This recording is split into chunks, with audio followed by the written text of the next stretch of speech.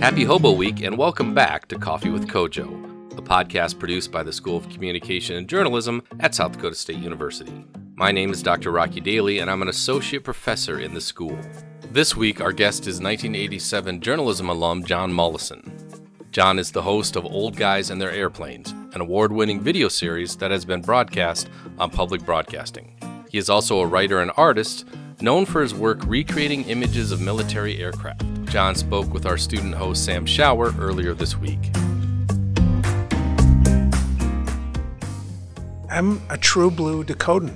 I was born in North Dakota, went to school up there, and then I moved to Pierce, South Dakota, graduated from high school, and actually am an SDSU alumni. There we go.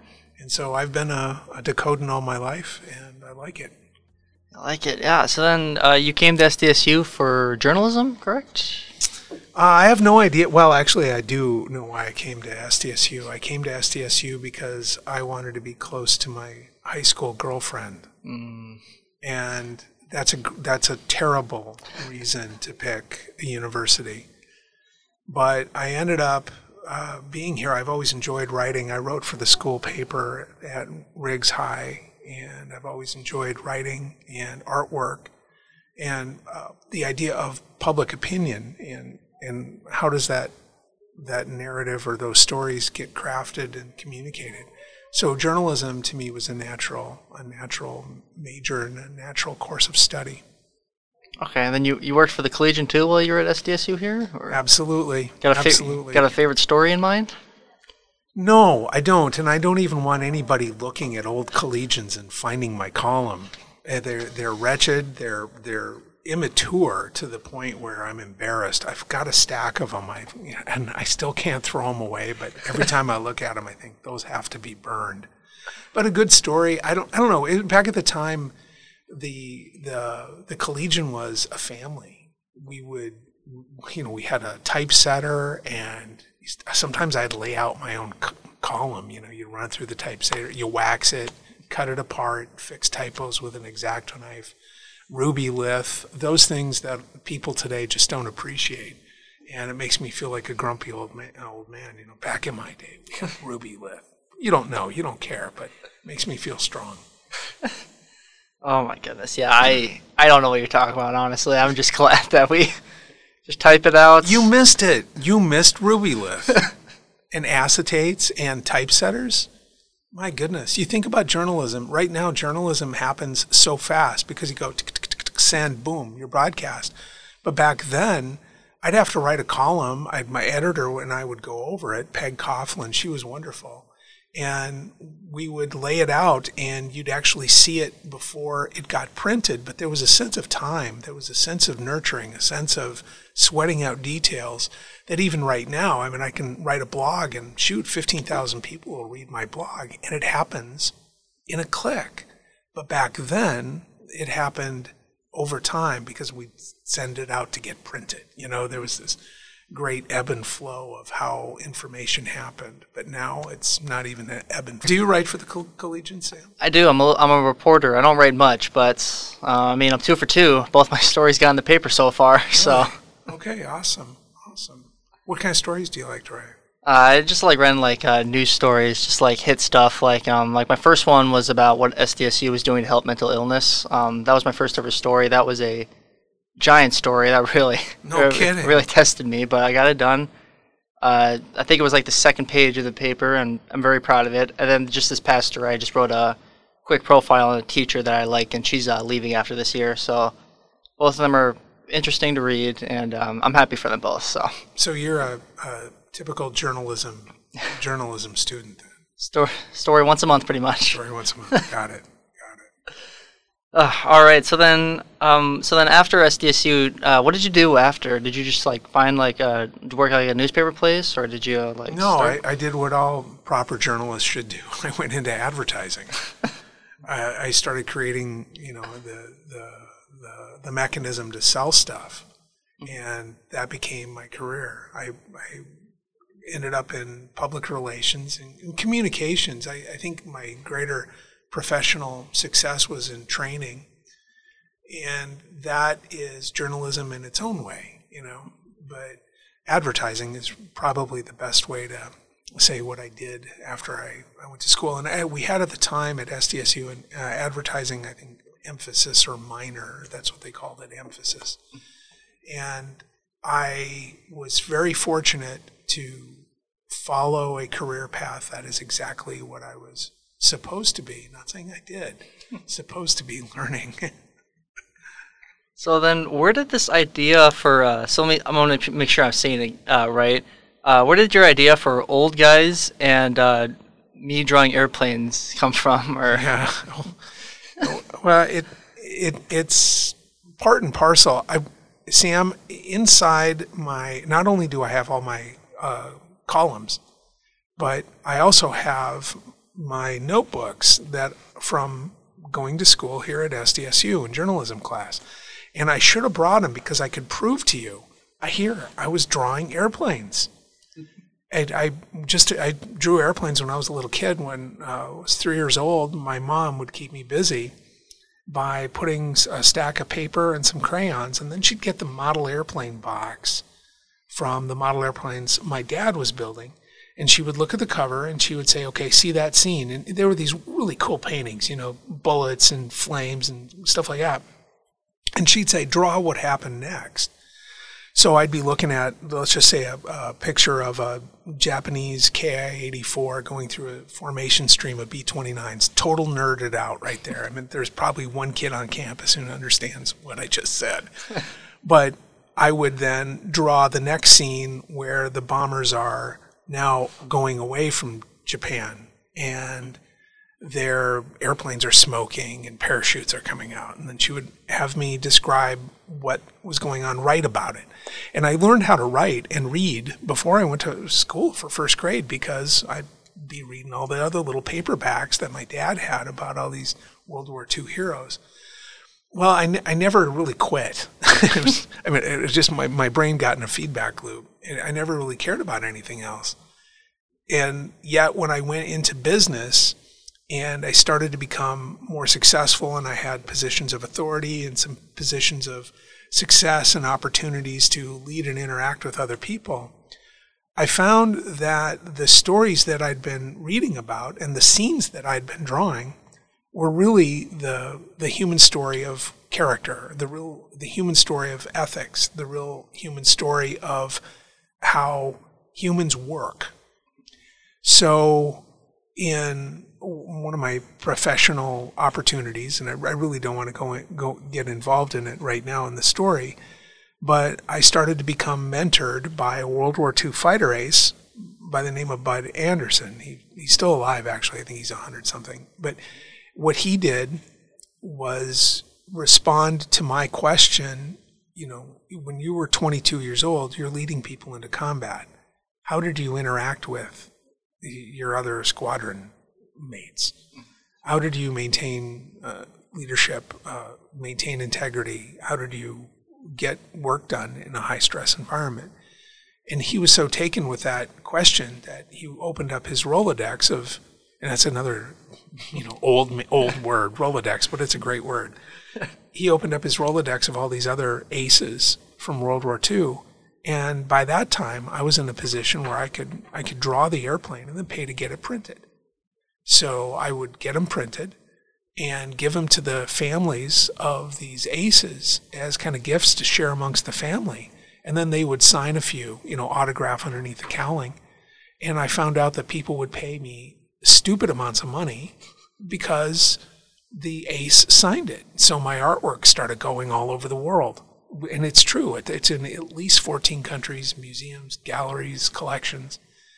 And then when I started writing about my interactions with these aces, because I didn't have the 90-second interview or the 90-minute interview.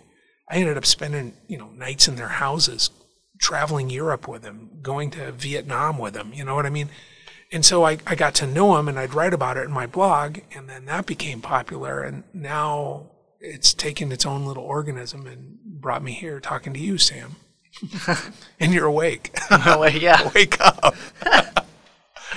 It's just interesting. I mean, you show me your drawings. Those are really good. I mean, did you did you take like a little class here at SDSU, or were you just like throughout your life you just improved every year? No, I tried to explain that to you. Instead of taking the class, I was in the back doodling. Okay, yeah. So yes, I spent 5 years learning how to draw airplanes at SDSU, but I was supposed to be like learning biology or journalism or whatever.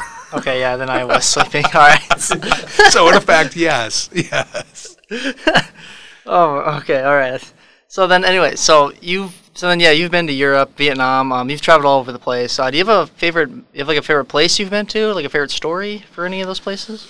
A favorite story. I think I have a story that I think exemplifies why I do and why I do it. So I got to walk on Normandy Beach with a fighter pilot who was flying over Normandy Beach on day one, okay? So, or D0, I mean, this is June 6th, and he was, if you think about D-Day, everybody I think has seen the movie Saving Private Ryan. Mm-hmm.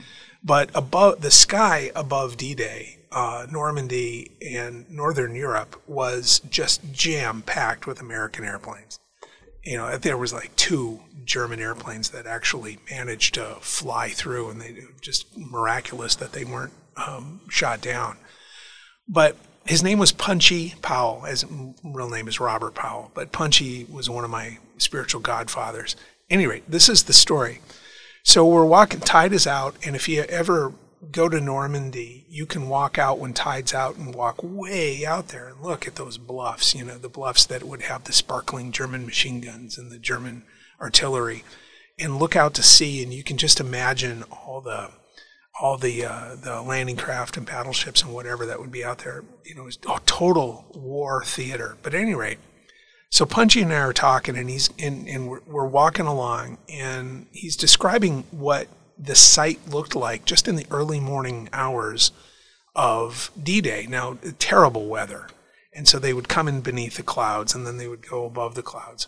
But he was trying to describe what he was seeing. And most of what he was seeing was clouds and garbage, but every once in a while the clouds would break. And long story of it, Punchy and I were walking, but we were being followed by these 2 photographers. And one of them worked for some magazine. I didn't know what the other one was. But as Punchy and I are walking, we're probably a mile and a half walking. And so that's 20 minutes, 15, 18 minutes.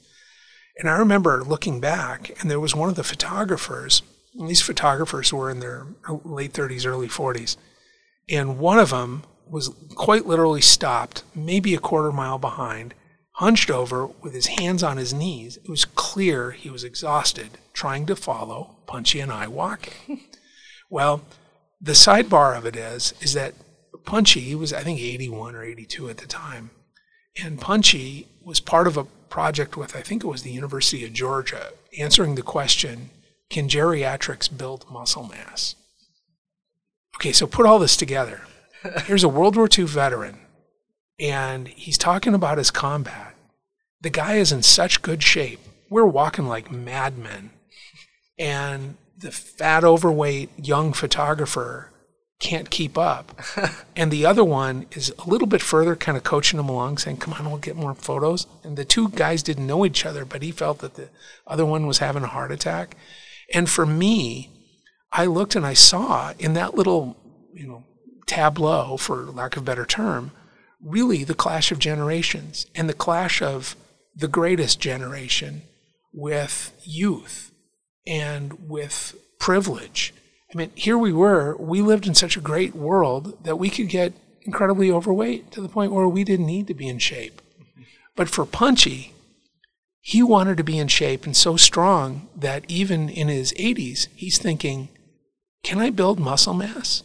And it all comes together when I'm able to get a story and I have to keep up with him. So in the back of my head, I'm thinking to myself, there's something poetic about this. It's the passing on of a generation, an ethic, a belief. And later on that evening, we started giving that poor photographer who couldn't keep up, just gave him crap, dude, maybe when you're 80 years old, you can go in a university-supported study on how to build muscle mass. But that story always sticks with me about the value that these people who have done incredible things, they're not just doddering old men or doddering old ladies. Their age and wisdom is vital up until the point you die. That's some powerful stuff, that's for sure. I mean, yeah, and so that's the kind of stuff I get to live.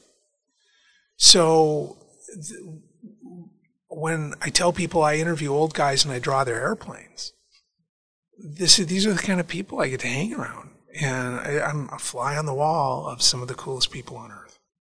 That is true. I mean, heck, when you get a name like Punchy, I mean, you're going to be pretty famous. Well, Google him. Google Punchy Powell. I mean, if you do, you'll learn all about the guy.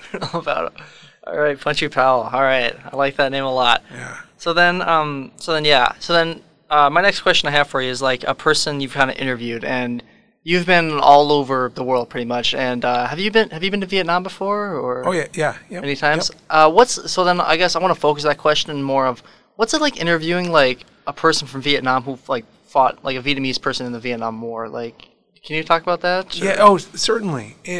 First of all, the language barrier is amazing. Learning German, learning French, or some of those other languages. That's they make sense, but the Asian tonal languages, they're weird.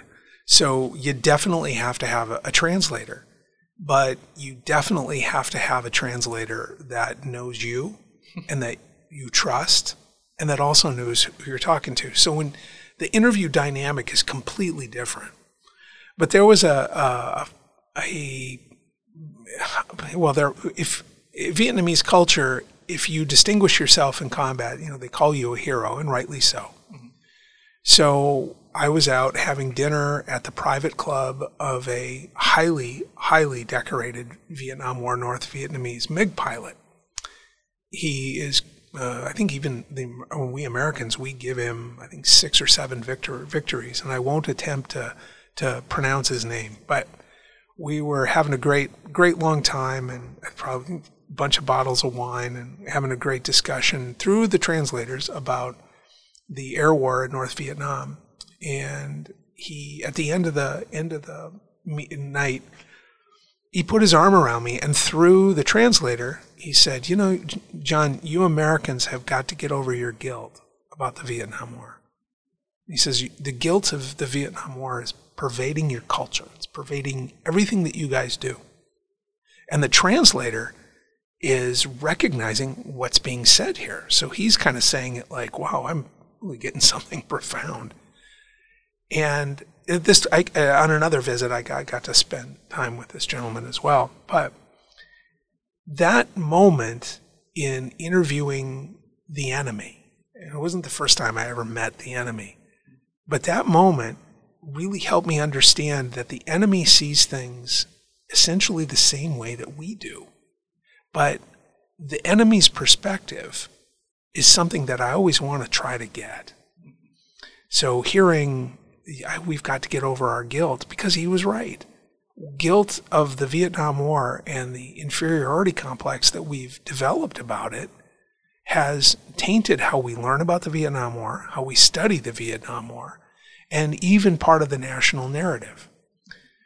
I've learned that we've got to get past the guilt, that there are plenty of wonderful stories of the Vietnam War. And in many ways, we fulfilled as a nation our contract to our perceived obligations way above and beyond what the current history narrative gives us. So that's just one story of me being in Vietnam, and I've been very fortunate to have been there a number of times, and I got to teach in Hanoi and do some cool stuff there. But that's very interesting. The guild part, especially too. It's like, I guess their cultures would be viewed a little different, but yeah, I mean, for them, I guess they considered, they won the war because we pulled out, if I'm remembering correctly. So. But it's just kind of weird that they don't even, do they even talk about it much, or is it kind of just another kind of moment in their history where it's just here's how we view the Vietnam War. We just the Platoon or Full Metal Jacket or Apocalypse Now, But you got to remember, to them, the Vietnam War goes back to 1942 or 41, and it encompasses the French, the Chinese, the Japanese, the Americans, sometimes the British, sometimes the Australians. And so they have a completely different, they have a bigger view. It was all part of the American War. That's what they'll call it. The American War is part of a small part of a greater narrative. And their idea and how they won the war, I think a good case can be made that tactically the United States absolutely won that war, and we lost it on the public opinion front, Mm-hmm. And I think that's why we need to, and the other thing about the Vietnam War, they'll see it as a civil war. Mm-hmm. It's the North versus the South. So the analog to the American Civil War is something that they see as legit. And a number of Vietnam War historians on their side, Vietnamese, will often weave in stories. Well, your Civil War was like this. Our Civil War was like that. So it's pretty cool. Sam, if you ever get a chance to go to Vietnam, I'm going to heartily recommend you do, because you'll learn a lot about how nations work, how nations perceive their own culture, history. Okay, yeah, wow. So then have you made like documentaries about like Vietnam or something like that? Because I think if I read correctly, you've had a documentary published on or featured on PBS. Yeah, we've had a few. First of all, when it's me, I appreciate that.